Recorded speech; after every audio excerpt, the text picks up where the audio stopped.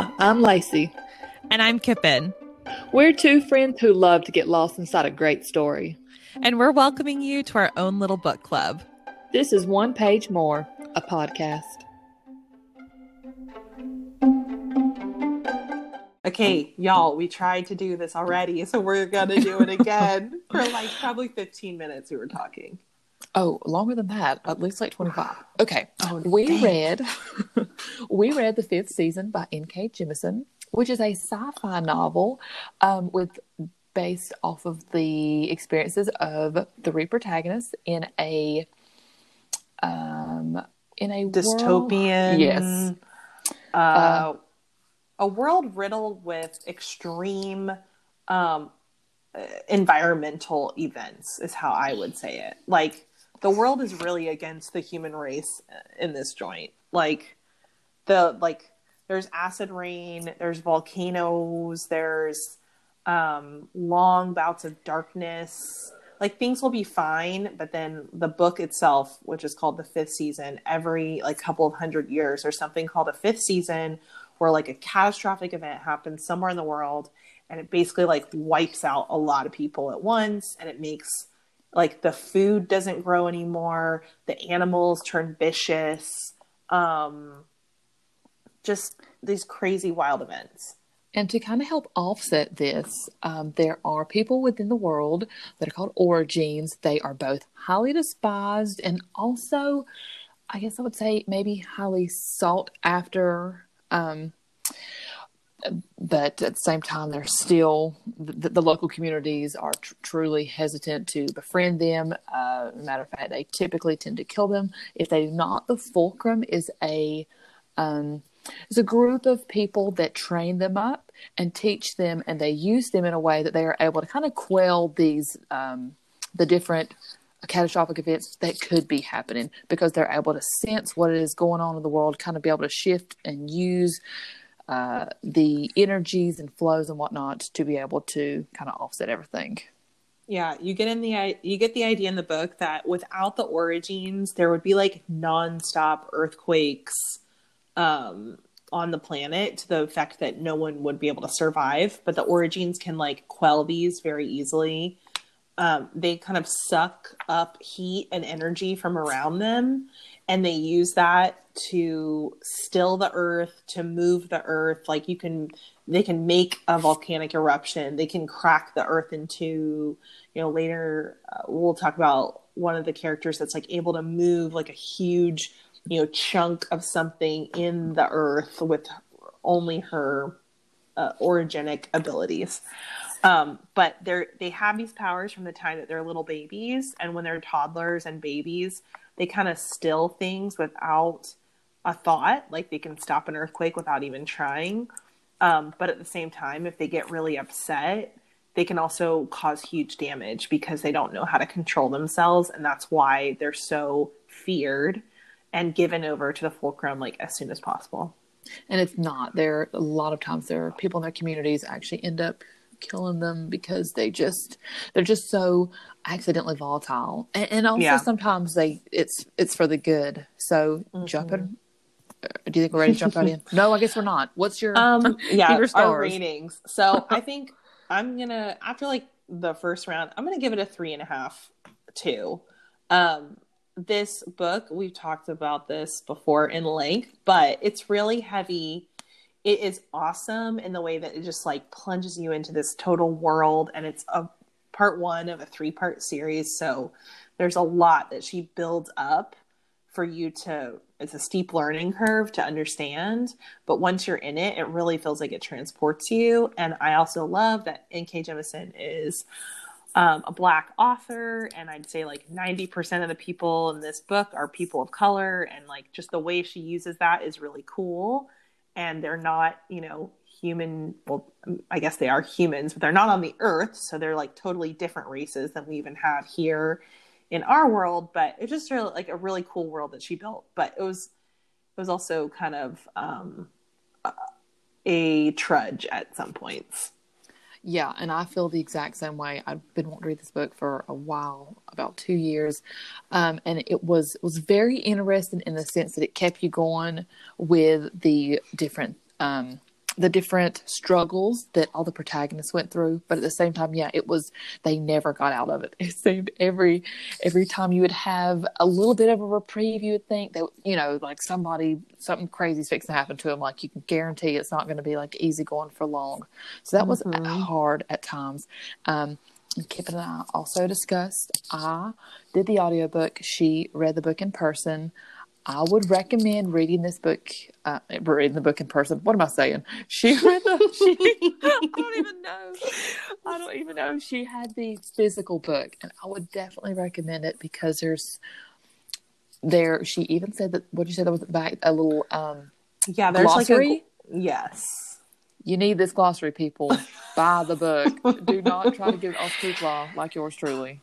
Yeah, you do need it. And if you're going to start reading it, it's totally fine to dive into that first and kind of get the lay of the land, and reference back to it if you need to. Because there's also a lot of like avant-garde writing in this book where she'll really change up the perspective of who's speaking, third person to first person. She talks like certain sections of the book are more like scriptural references. I mean, that's like little blurbs. Oh, but, I forgot about that. Those would throw me for a loop every time. Right. And it's so clear what they are and how they tie in if you read the book, because they're written in a very different way. She uses italics like very specifically. Like there's just a lot of things that you need to see, and like she's using that kind of part of the art form to tell the story in a really cool way. But it would be hard, and maybe the second one would be easier to listen to once you're kind of in it and you know what's going on a little bit. No, right. I think probably could be. Okay, so we start off. Well, before we start off, I guess we've got 3 different protagonists, all female. The first one that's introduced to us is Eason. She's a middle-aged mother of 2. Does it maybe say, I think she works at like a school? She lives in some little like random town. Yeah, I think she's a teacher. Yeah, something along those lines. She's married to a man named Jija. And they have like a 2-year-old, and I can't remember how old the daughter is. Maybe like 5 or 6. And it references her character as like calm, still, not outgoing, like definitely stays in her place. And it kind of, I felt like too, it mentioned several times like she was kind of pudgy, or like, almost like, and maybe like the way she thought about herself, kind of like put herself down a little bit. I was kind of like, oh, that's kind of, definitely just very middle aged. Like she's not young. She's got to be in her late. She's probably like, I would put her at like 40. That was my guess. Because she can't be that much younger. Because I think she has like maybe like a 5 or 6 year old, and then she had a 2-year-old. I think that sounds about right. Right. So at the very beginning of the book, you see like a shadowy figure on a hill looking over this like huge city, and he destroys the city. And later you kind of put 2 and 2 together that he is an origin. But because the way the book works, you don't understand for a while when that happened. But it does happen, like in the narrative of the book, it does happen right in the beginning. And that is directly linked to what is happening in Eason's kind of world. So she senses that something happens, but her children, so she's an origin in secret. Usually, like we said, they're sent away very young, and she's constantly like hiding the fact that she is an origin. But her little son, who's so young, can't control it, and he actually saves their city from being destroyed by this kind of fallout wave from this huge explosion that's happened, hundreds of miles away. And his father realizes what he is, and he kills the child. And so when Eason wakes up or comes home or whatever it is, she finds her little boy dead, her husband's gone, and he's taken her daughter with him, and fled. And I believe that at this point, she knows her kids are also origins, but she's kind of wondering, does Jija, the spouse, did he only save her because he doesn't know, like presumably. And so, she immediately jumps in this quest. She's out to like find and rescue her baby. Yep. So then we have it kind of flash to, I think it's Demaya is next. Demaya is a young girl. How old did you think she was? I think she's probably around, because she's a little older, right? Like for training. See, I was thinking, whenever I'm envisioning this, I'm envisioning Like Echo. 7? Like, yeah, right. 6, 7-ish is what it kind of felt like to me. So, yeah, I think she's like 5, 6, 7 years old. It's got to be like 6 because she's still young, but she's like a little... Right, she's still trusting and... Right. So she's like living in a barn and her parents won't even speak to her and are just treating her like total garbage. And a man shows up to take her away. They specifically point out that like the mother and father won't even look at her. They have her like peeing in a bucket, and he like really gets onto them for that. And he ends up being a guardian. And the guardians are kind of the force who are there specifically to track and keep all of the origins of the fulcrum in line. So if any of them even thinks about going rogue or escaping, they're literally like imprinted with, like, a guardian has a very specific, origin underneath them that they have. I guess later you realize they even have like a microchip like in them that helps them track their origin, helps them control their origin. And it literally like, if they touch your skin, like an origin skin, they're unable to use their powers. I thought that was such a cool way, because when I kind of heard a little bit of the excerpt of the book, you kind of, did I mention this in this part? I don't remember. I heard it on NPR.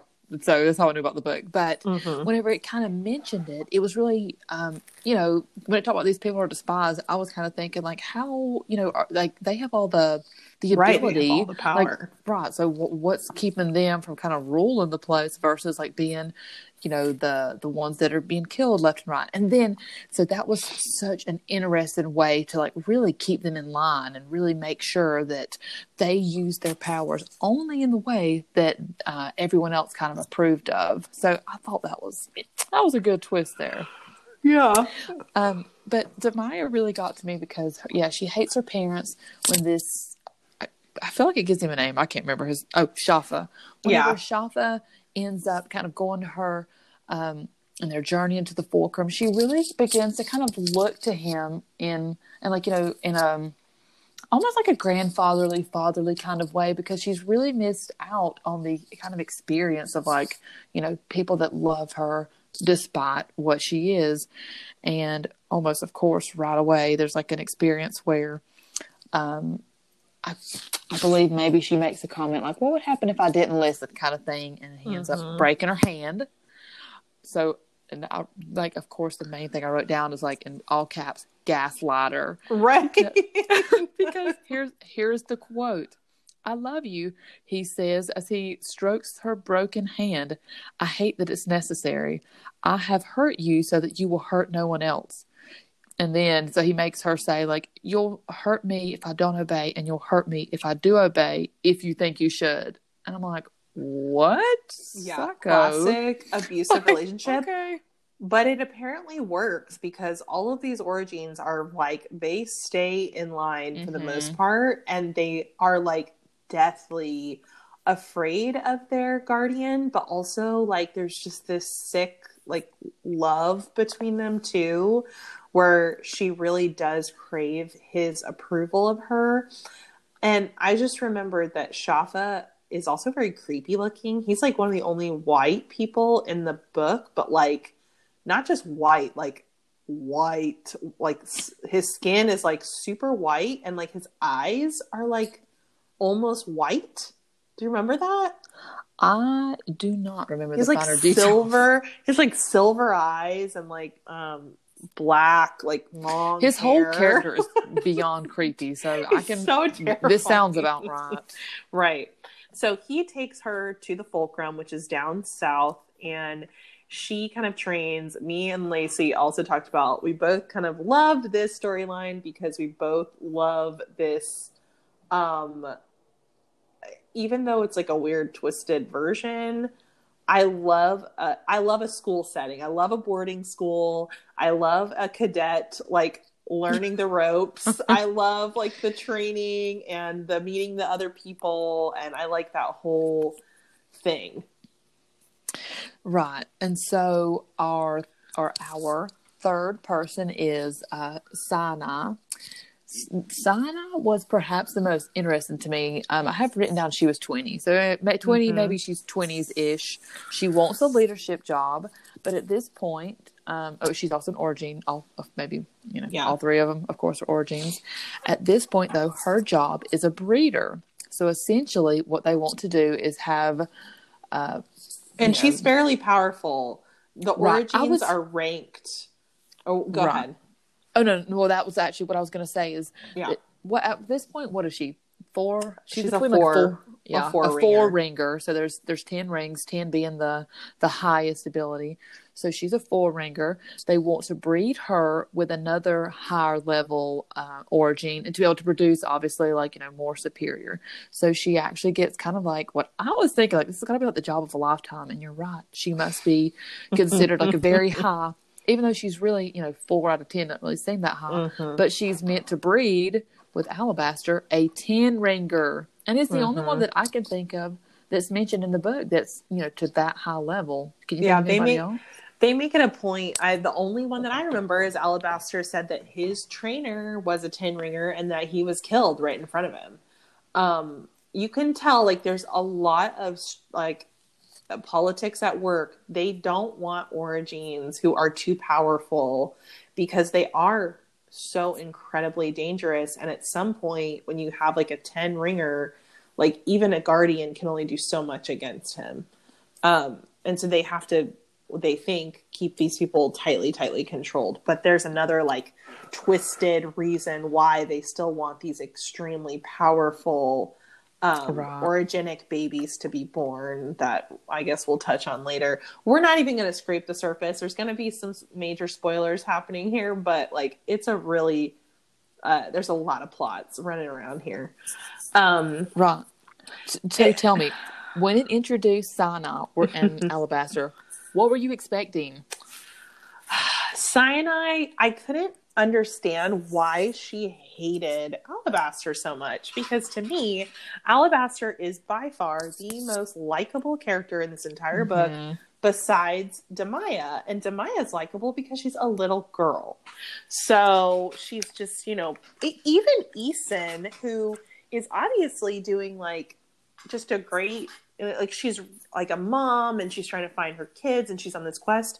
She still has this kind of iciness about her, a little bit of a bubble where that she's got a past, and the way that they write it, it's very clear that she's got a past, that she's running from something. And so it makes her a little hard to get to know. And then I think Sinai, I told you this before, if any of y'all have watched The Queen's Gambit, she reminded me so much of that kind of character, what is her name? I'm sitting here trying. Lizzie, Elizabeth. Well, and I thought it was Beth. Oh, it's Beth. Something like that. No, you're right. I'm terrible. No, it's Beth. She reminds me of the Beth character, very aloof, extremely intelligent, very introverted, does not give a crap what anybody thinks about her, ambitious, and also hurtful without maybe even meaning to be hurtful. Yeah.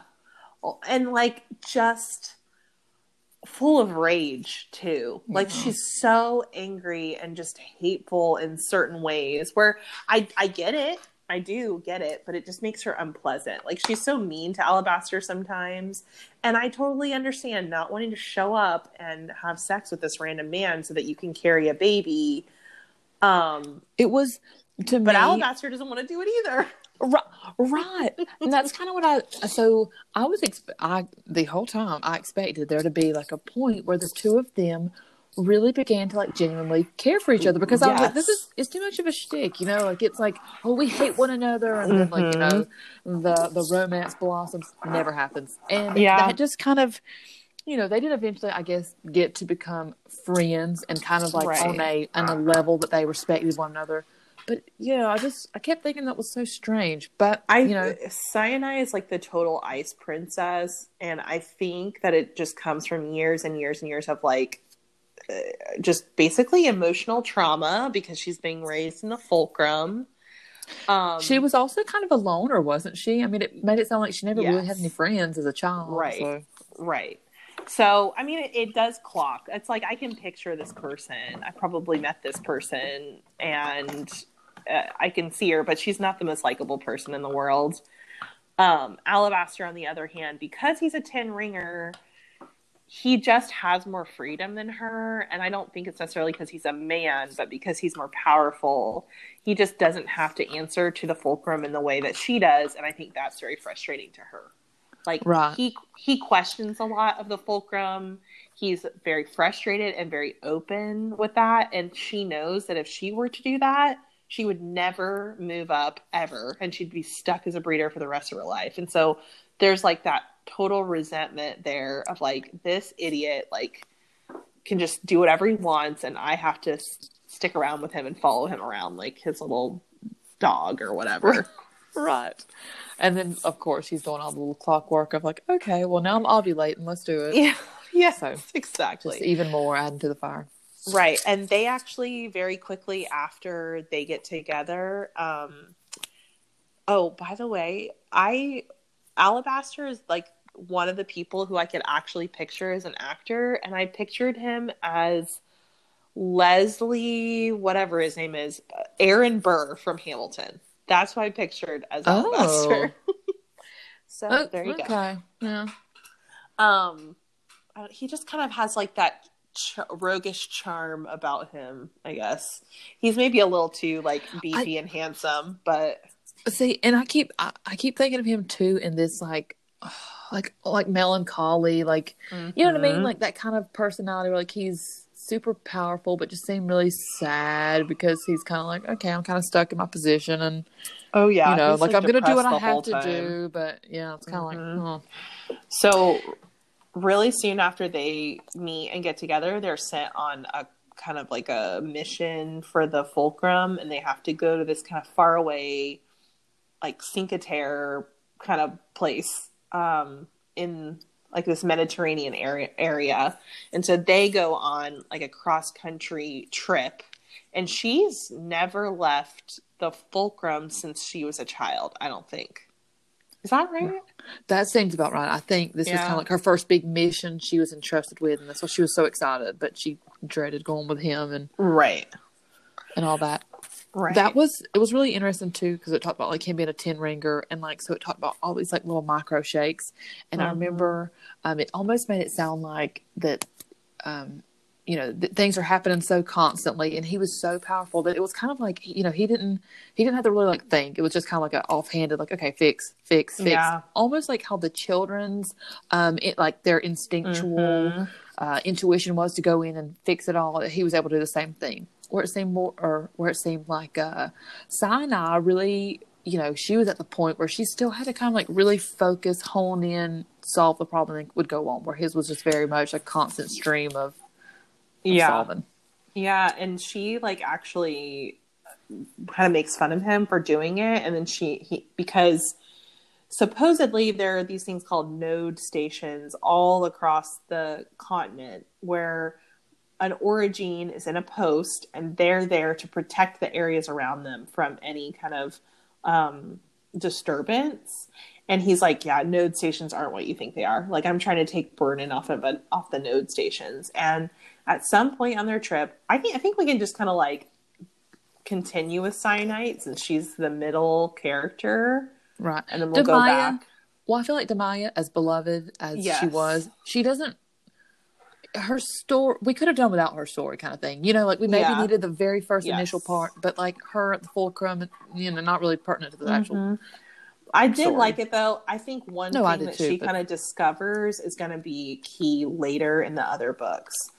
So if we want to hop back to Demaya really quick, because I guess you're right, we can wrap that up quickly. Basically, she's a total loner. She goes through this like hazing type ritual where people are picking on her at the fulcrum, and she like tricks them and gets back at them. And after that, she just like never makes another friend until one day this girl sneaks in from outside of the fulcrum and who's like part of the city. I don't know who, she's like a leadership person, like a leadership's child. Yes. And anyway, she's like very taken with this girl, but also like doesn't want to get in trouble. They end up like exploring this part of the building that Demaya had been kind of like poking into on her own anyway. And they find this chamber with this huge pit, and they just don't know what it is. And so it's like very strange. They end up being caught by the Guardians, and they almost get in huge trouble. But Shafa actually kind of comes to her rescue and makes her take her first ring test in order to like not be destroyed. Basically, they're like, you better pass this and prove that you're worth something or you're out of here. And that's kind of the end of her story. That's all we really hear about her. Right. I know, such a cute girl, yeah. Terrible story. And even one other note that I wrote down that's not maybe pertinent to the story other than just kind of shows how she was raised. It talks about at one point a student was, I can't remember, was being molested or in some way was being like sexually abused. And, you know, like they're all kind of like covering it up and like don't really say anything about it. And so it's like really like, you know, she could have been at some point in her life going through the same thing because these people are really looking at them and like you said, like their value and their worth, not as a person, but as what can you do for our community? Because if you can't provide much, you know, you don't have a lot of use here. They're just a tool. Right. Like, exactly. For sure. Exactly. And we kind of figure at some point, so what some of the kids going through these things are, the origin children are kind of taken away and aren't reintroduced back into society or into their you know, origenic society. Yeah. So the ones that can't pass their tests. Right. Well, and I even mean that one that got in trouble with crack and the little boy that, you know, this happened to. I wondered, so we bring it back to the node station. I wondered if one of them got shipped over there. I mean, you know, they could have up and just killed him. But so when we find out about the node stations, basically it's like what would you call this? Like it's a child that has been. They're basically given a lobotomy. Or not Eason, but Sinai and Alabaster end up having to go to a node station at some point because there's a disturbance. And they get there and everyone is dead. And they're like, well, where's the origin? Like, where's the origin? And they go in and there's a little child who's like, I picture almost someone with like cerebral palsy, like all shriveled up and in this horrible contraption. And they actually talk about these things. Is it called Cecipina? Yes. Okay. At the base of these people's skull, everybody has something called a Cecipina. And an origin has a more advanced Cecipina. And they think that's how they can do orogeny or whatever it's called. So this child has been taken, lobotomized, and then this machine plugged into their Cecipina. So when she pictured the node stations, she literally pictured someone just like working there every day, going about their business and, you know, quelling these earth shakes. But really, they've turned this child into like a orogenic machine. It's still alive. They keep it alive, but it's just like, it's so gross and they're just using it like a tool and it's horrible. And something goes wrong and they say like somebody let this kid wake up a little too much and he ended up like killing everybody around him. Because he's probably in agonizing pain. And you know, I forgot about that part, but that Alabaster even mentions, I believe, that there's like people would, you know, this is people that are not origins, just regular members of society that would want to see what is going on. And so it was almost like a, you know, like come tour the freak show. Like, let's come see this child. Yeah. Later. But people don't see origins as human. Right. Exactly. And they mention that little boy looks a lot like Alabaster. When I got to that point in the book, I had to stop And So I had to I had to sad. take a break because Yeah. the thought of seeing my child abused and like that. And what is really interesting too is, even though, like Sinai's a breeder, he clearly is or has been bred before. They don't. There's not exactly familial ties. I mean, I would say in almost No. no shape. There's no, and he still, obviously, because he assumes it's probably his son, he feels sorrowful, but he knows he kind of can't do anything. But he's not feeling like this deep anguish kind of thing that I'm imagining like me as a parent or you as a parent would feel, in this Yeah. kind of situation. I do think he feels more than someone like Cyanide, because he just he rode so hard to get there and to try and help, and then he's been trying to help the whole time. I just think he does have that depressive side to him where he's like kind of given up and feels like there's nothing he can do about it. But he has said that he believes he has 10 or 12 children, and he assumes that like almost all of them are very powerful and probably are at like node stations being used that way, which is terrible. I can't. But it's a great way, I guess, for us to see what the communities feel about them, and basically why I guess I haven't called them the regular people, but they're called the stills, I believe. Is that what the stills and the origins, kind of like the, how they view one another. It's like, okay, well, they don't have any powers. They're really not pertinent to my life. And where they're like, oh, well, you do have powers and you could kill me, so I despise you. So it's definitely a back and forth of, hatred. So then the two of them travel on. They get to their destination, and they're kind of treated like garbage by the local people. Someone tries to poison Alabaster, and some crazy stuff happens. But at the end of the day, he gets really sick. He's able to save himself. But it leaves Cyanide to kind of finish the mission on her own. And she goes out with all these people. There's something blocking their harbor. Their harbor city, this coral has grown up all over the harbor, and they're like, we can't get big ships in here anymore. We need you to clear this out. But when she's like feeling around with her orogenic powers, she's like, that's not coral down there. Like, there's coral on top of it, but there's something mad weird down there. Like, I don't think that I should mess with this. This might cause a huge problem. And they talk about it for a while, and they're like, no, you just got to do it. Like, we can't afford this. You yourself are very expensive. Whatever. She tries to warn them, but they like force her to do it. Yeah. And so as she does this, I think it kind of talks about, and everything kind of starts to like shift, and like she recognizes that something's going on, and suddenly, is it an obelisk? Is that what you said? Comes up, comes up from the ground. She sees there's a stone eater trapped inside, and basically, I guess, is it kind of like hovering over the city at this point? Yeah, and it's broken. So they have talked about in the past. So imagine you're like looking at this desolate wasteland of a country that they live in. Every once in a while, in the sky, you see a giant obelisk that looks like a gemstone floating there in the sky. And it might be like red or emerald or whatever. And they're just kind of floating around. And in the glossary, it actually does say that nobody really knows what they are or where they came from. But I picture it to be like an obelisk, but almost like has that like prism, like point at either end. That's how I pictured it. I don't really know. Some of this anyway felt so abstract, and I had to really sit there and just kind of let it go. Like, okay, just do the best you can. Sure.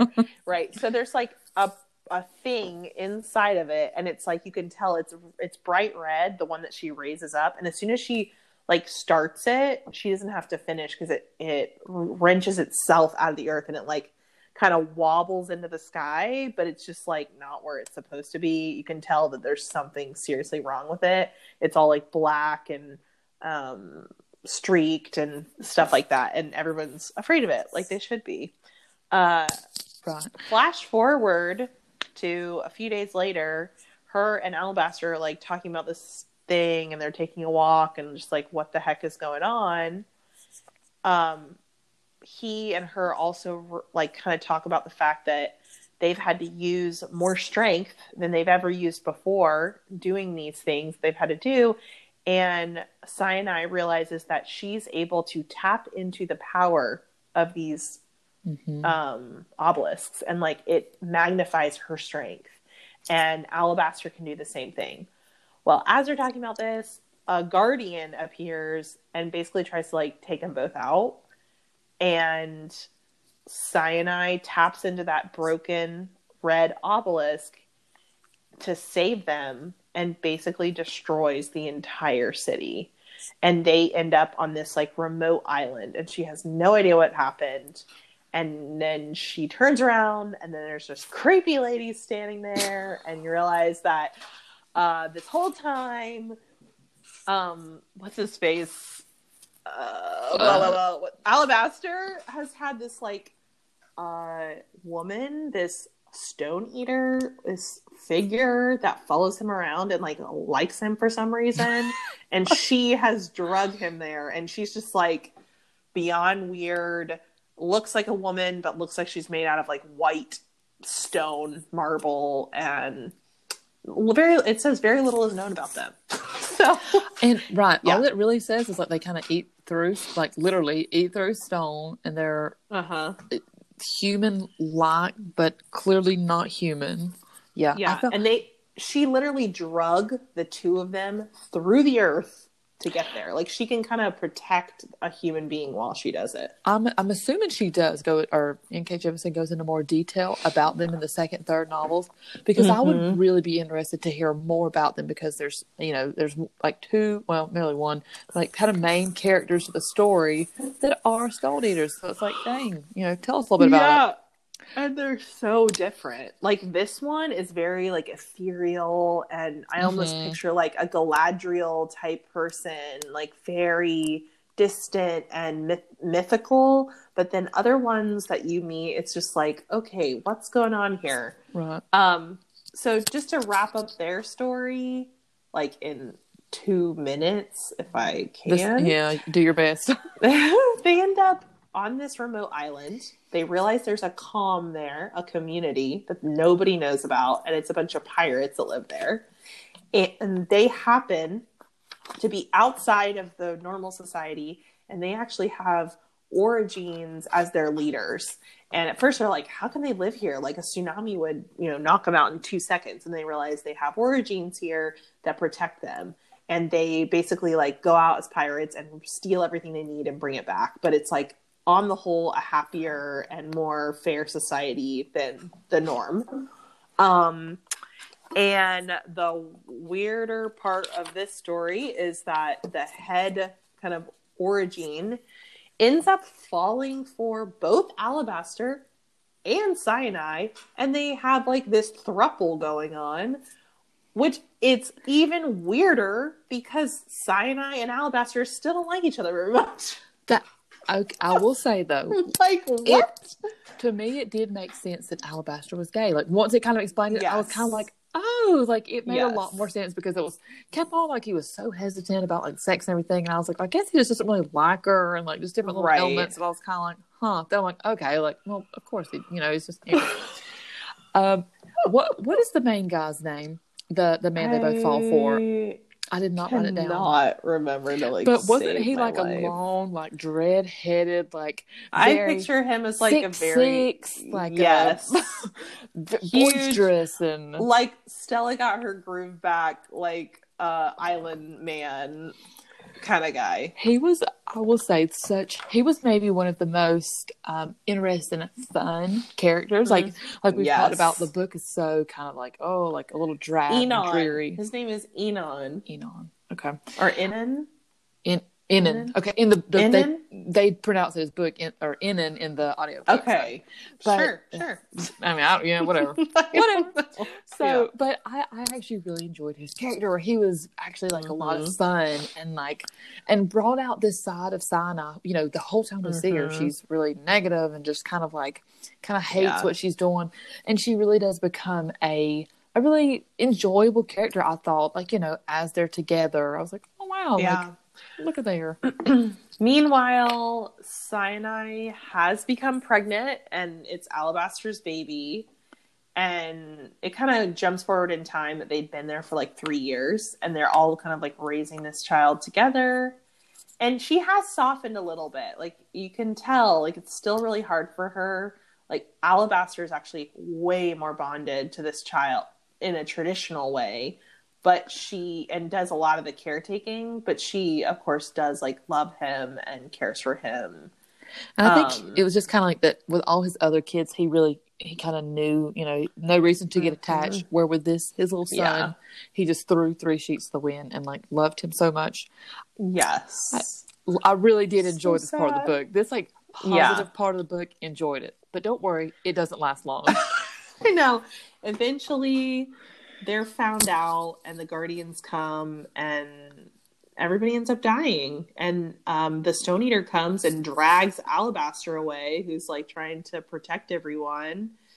And Sinai basically does the same thing, where she realizes that this is the end.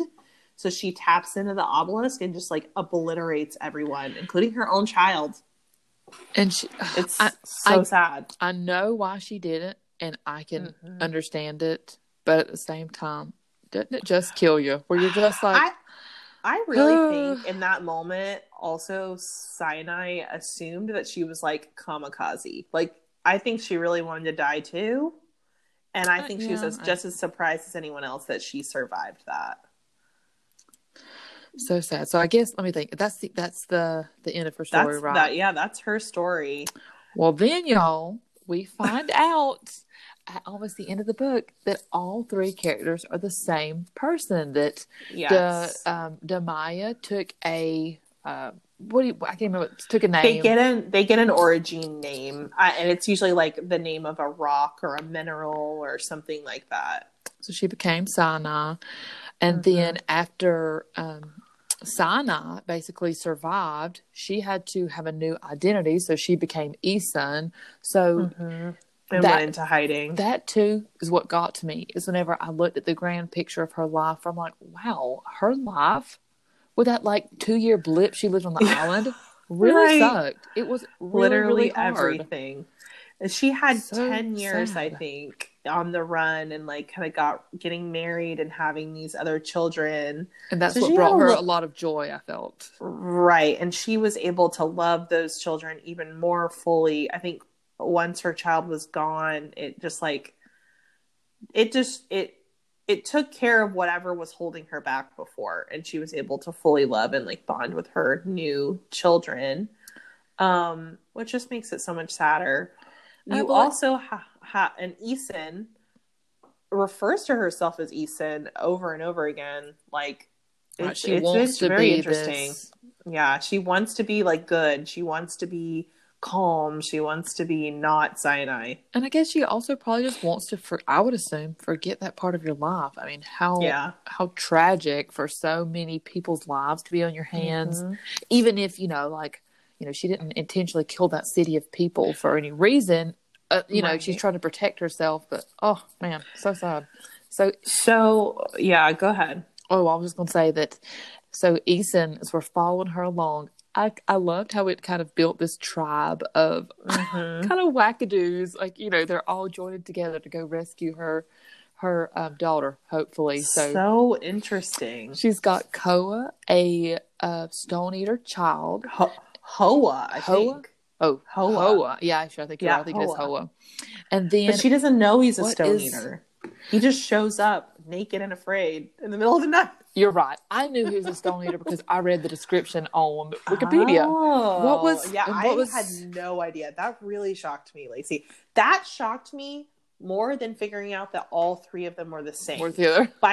By about halfway through Cyanite's story, I was like, you know what? I think all these people are the same. Like, this makes sense to me because they're obviously not living in the same timeline. You know what I mean? Right. But Hoa shows up as this like little dirty child and starts following Eson because he's just like, I like you. I'm gonna fall. I'm gonna follow you. And he's obviously very weird. This was very interesting. So we talked about like Torino, and like basically it was the only kind of place nearby that was salvaged. And so there's a lot of like little scavenger people that she's kind of going. She's trying to, avoid them because she's the origin. She wants to make sure they're kind of not going to come and attack her, and she kind of wants to be separate. So yeah, so he kind of sticks to her. What is the trans woman's name? Tonky. Tonky. What a So then Tonky joins along, and Tonky, what was it? She was a professor of something. She was I think it's called a geomist or something, or an engineer. Basically, she just studies rocks and science. But she's actually what is it called? Like a calmless, basically like a homeless person. And Ethan's trying to figure her out because she's like, wow, like so much of you doesn't track because you're very intelligent. She keeps talking about how bad she stinks. Like she's very homeless, like lives in a cave. But then she has like this little doodad that boils the water and makes sure it's pure. She has other like technology that you can tell that she's come from, like she's fallen very far to get to this point. And after, they're eventually Hoa reveals himself as like something tries to attack them, and Hoa turns it into stone, and then Tonky sees that happening, and she's like, oh, I'm coming with you. Like, he's very interesting. I want to like keep my eye on this. And they all kind of like move along together. And also Hoa claims that he can sense where her daughter is. And so that's kind of why she keeps him around. And he's also a child in her eyes. And so they're like kind of moving towards her husband and her daughter, she thinks. And then they end up getting to this community where the book will end. And it's actually a community of origins and stone eaters and all of these kind of outcast type people. I thought so. When it gets to this point, it's we've endured so much of the book. There was I felt like there's just so much more to come, I'm sure. Yes. I'm trying to remember. They go under the ground. Was it a society under the earth? There was. It's like a geode. It's like described as they go down into this shaft that was an old mine, and they walk through this one hole in the wall, and it opens up into this huge cavern full of these crazy geodes. And people are living inside the geodes, and there's like all this tech, like stuff to like whisk smoke and like bad air out, stuff to like bring fresh water down, like all this stuff. And they realize eventually that it's actually orogeny that makes it work. Like nobody really knows who built it, how they built it, or how it works, but somehow, and they're a little sketch at this point because her daughter's not there. She's never been there. Hoa doesn't like this place, and they're a little worried that they're never going to get out. And then kind of one of the last little twists is at one point they're all in their like little home, and Eason turns around and like takes a really good look at Tonky, and it suddenly clicks. You realize earlier, by the way, that Tonky is actually like a transgender character, but it's kind of like, I don't know, just like a non-issue. It's not like a huge part of her character. Anyway, she looks at her and she's like, I know who you are. You're that girl. And it all connects that this woman is the little girl who snuck into the fulcrum like years and years ago and got Demaya to like figure out where that pit was with her. And she's like, yep, I am, and I've been tracking you since that day. Like, can you imagine that part? Like, I was like, wait, what? Are you mad? Huh. And Tonky too is more of like a lighthearted character, so hopefully we'll get some like comedic relief from her in the second book. But yeah, it was like, I you fell off my radar for a little bit, like while she was off on that rock, but somehow I don't know. She tracked her. And maybe I am, just a critic. That was almost a bit too much of a stretch. I'm like, look, she's had 3 identities here, lady. Come on now. In You're this just a regular insanity. person. Yes. In this insanity, I agree. While the earth is quaking and you know what I mean? Like communities are dying and you're worried about one almost insignificant origin. Yep. You know what, though? She kind of implies that she only figured out, she got interested in finding cyanide again as an adult. And then she realized somehow that the obelisks are drawn to certain origins. And so somehow, because she's a geomist, she's a scientist, she is tracking all of these patterns of the obelisks and then figures out who they're attracted to. And that's how she found her. That's kind of how it is explained. So I'm like, okay, it kind of makes sense. There's a little bit of a paper trail.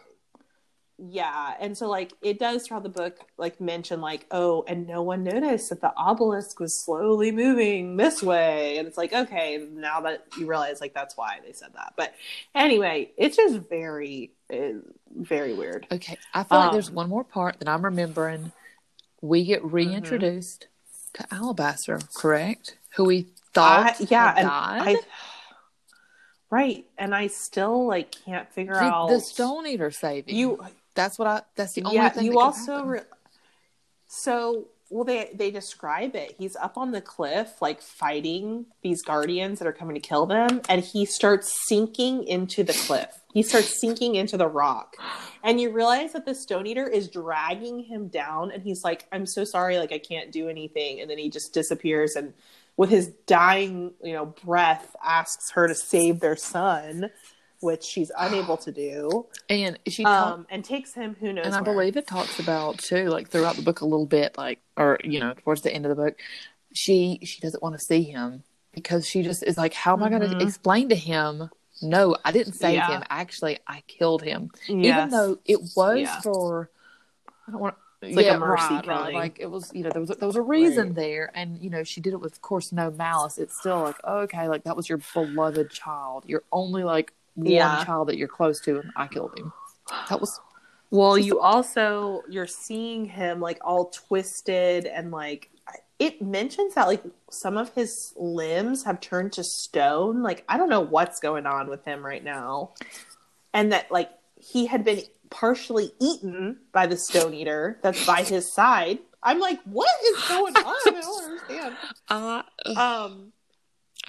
But you finally realize that shadowy figure and then the mythical creature next to him at the very beginning of the book that destroyed the city, that set off this whole 5th season catastrophe, was Alabaster and his Stone Eater. He's the one that did it to get back at the Fulcrum finally and destroy this society that had taken everything from him. This book is so heavy. It ends on this point where there's kind of, there's this. I've said it once, I'll say it again. I did not know this was a 3-part book. I was livid to get to the end of this book and hold on. I have endured all of this, and now there's more. I know. I gave it a 3.5. I guess maybe I would give it closer to a 4 because I do want to finish it. I do want to hear more. Yeah. So much sadness. And after you're done and you look back, you see the clear paths, and it's not that hard to follow. It's just in that first couple of chapters when you're trying to get your footing, it's a little tricky. Right. It is a little She does tricky. end up building this world that is extremely fun. I do enjoy the dystopian. I will say I hardly ever get into environmental. That's not really what is fun for me. But I did really enjoy this, and it is really fascinating to think about somebody that's able to, shift and move and use that for their good and be able to, solve small quell. Totally. It's fun. I love the superhero aspect. Yeah. I love that. And it was so it was very original. It was really cool. We'll read the rest of the series, and Yeah, thanks for listening, everybody. Yeah. It's been a long time. We gave our little, like, sorry explanations in the first time we tried to record this, but basically, I was able to go away for like a month to the mountains with my family, and I did not bring any books with me, which was And dumb. my husband went back from paternity leave and just kind of getting my footing on how to be a parent of 3 kids all day long. So Yeah, but we're back. And we also want to drop some like little fun short episodes, not necessarily based on any specific book, just kind of talking about characters and different book themes, and hopefully they'll be fun and maybe a little bit easier to juggle versus Yes, to digest. So yeah, let us know if there's anything you want to hear us talk about. Everything I hear is that people just want to hear Lacey talk because she has such a cute accent, which is true. And I will say, the first how long did we talk? We said like 25 minutes. The first 5 minutes, I caught myself speed talking, and I apologize because afterwards, while we were talking, I was like, wait a minute, I was like, why am I speaking this fast? So if I spoke too quickly, I also just want to, I will try to tone that down. That's hard. Oh, well. All right. Well, we got to wrap this thing up. But